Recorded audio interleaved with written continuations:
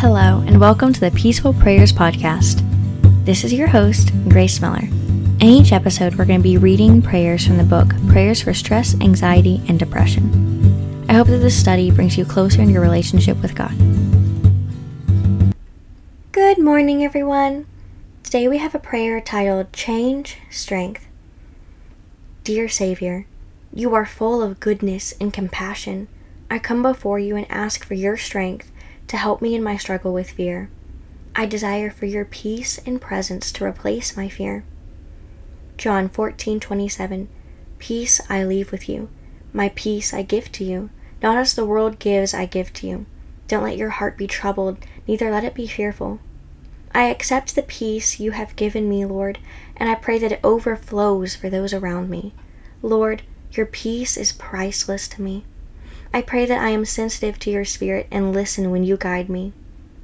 Lord God, I know that the life I'll spend here is nothing compared to the time I'll have in your kingdom.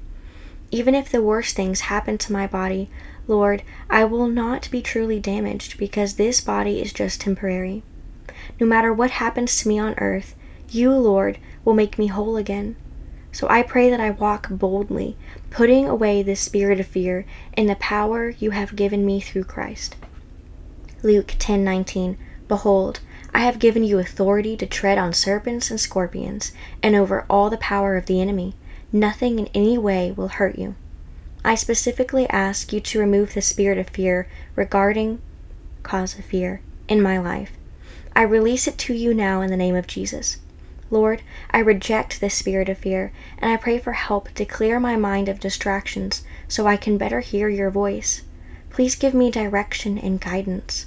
Proverbs 1:33. But whoever listens to me will dwell securely and will be at ease without fear of harm. In Jesus' name I pray. Amen. Thank you for listening to this episode. If you liked it, please let me know by giving it a rating.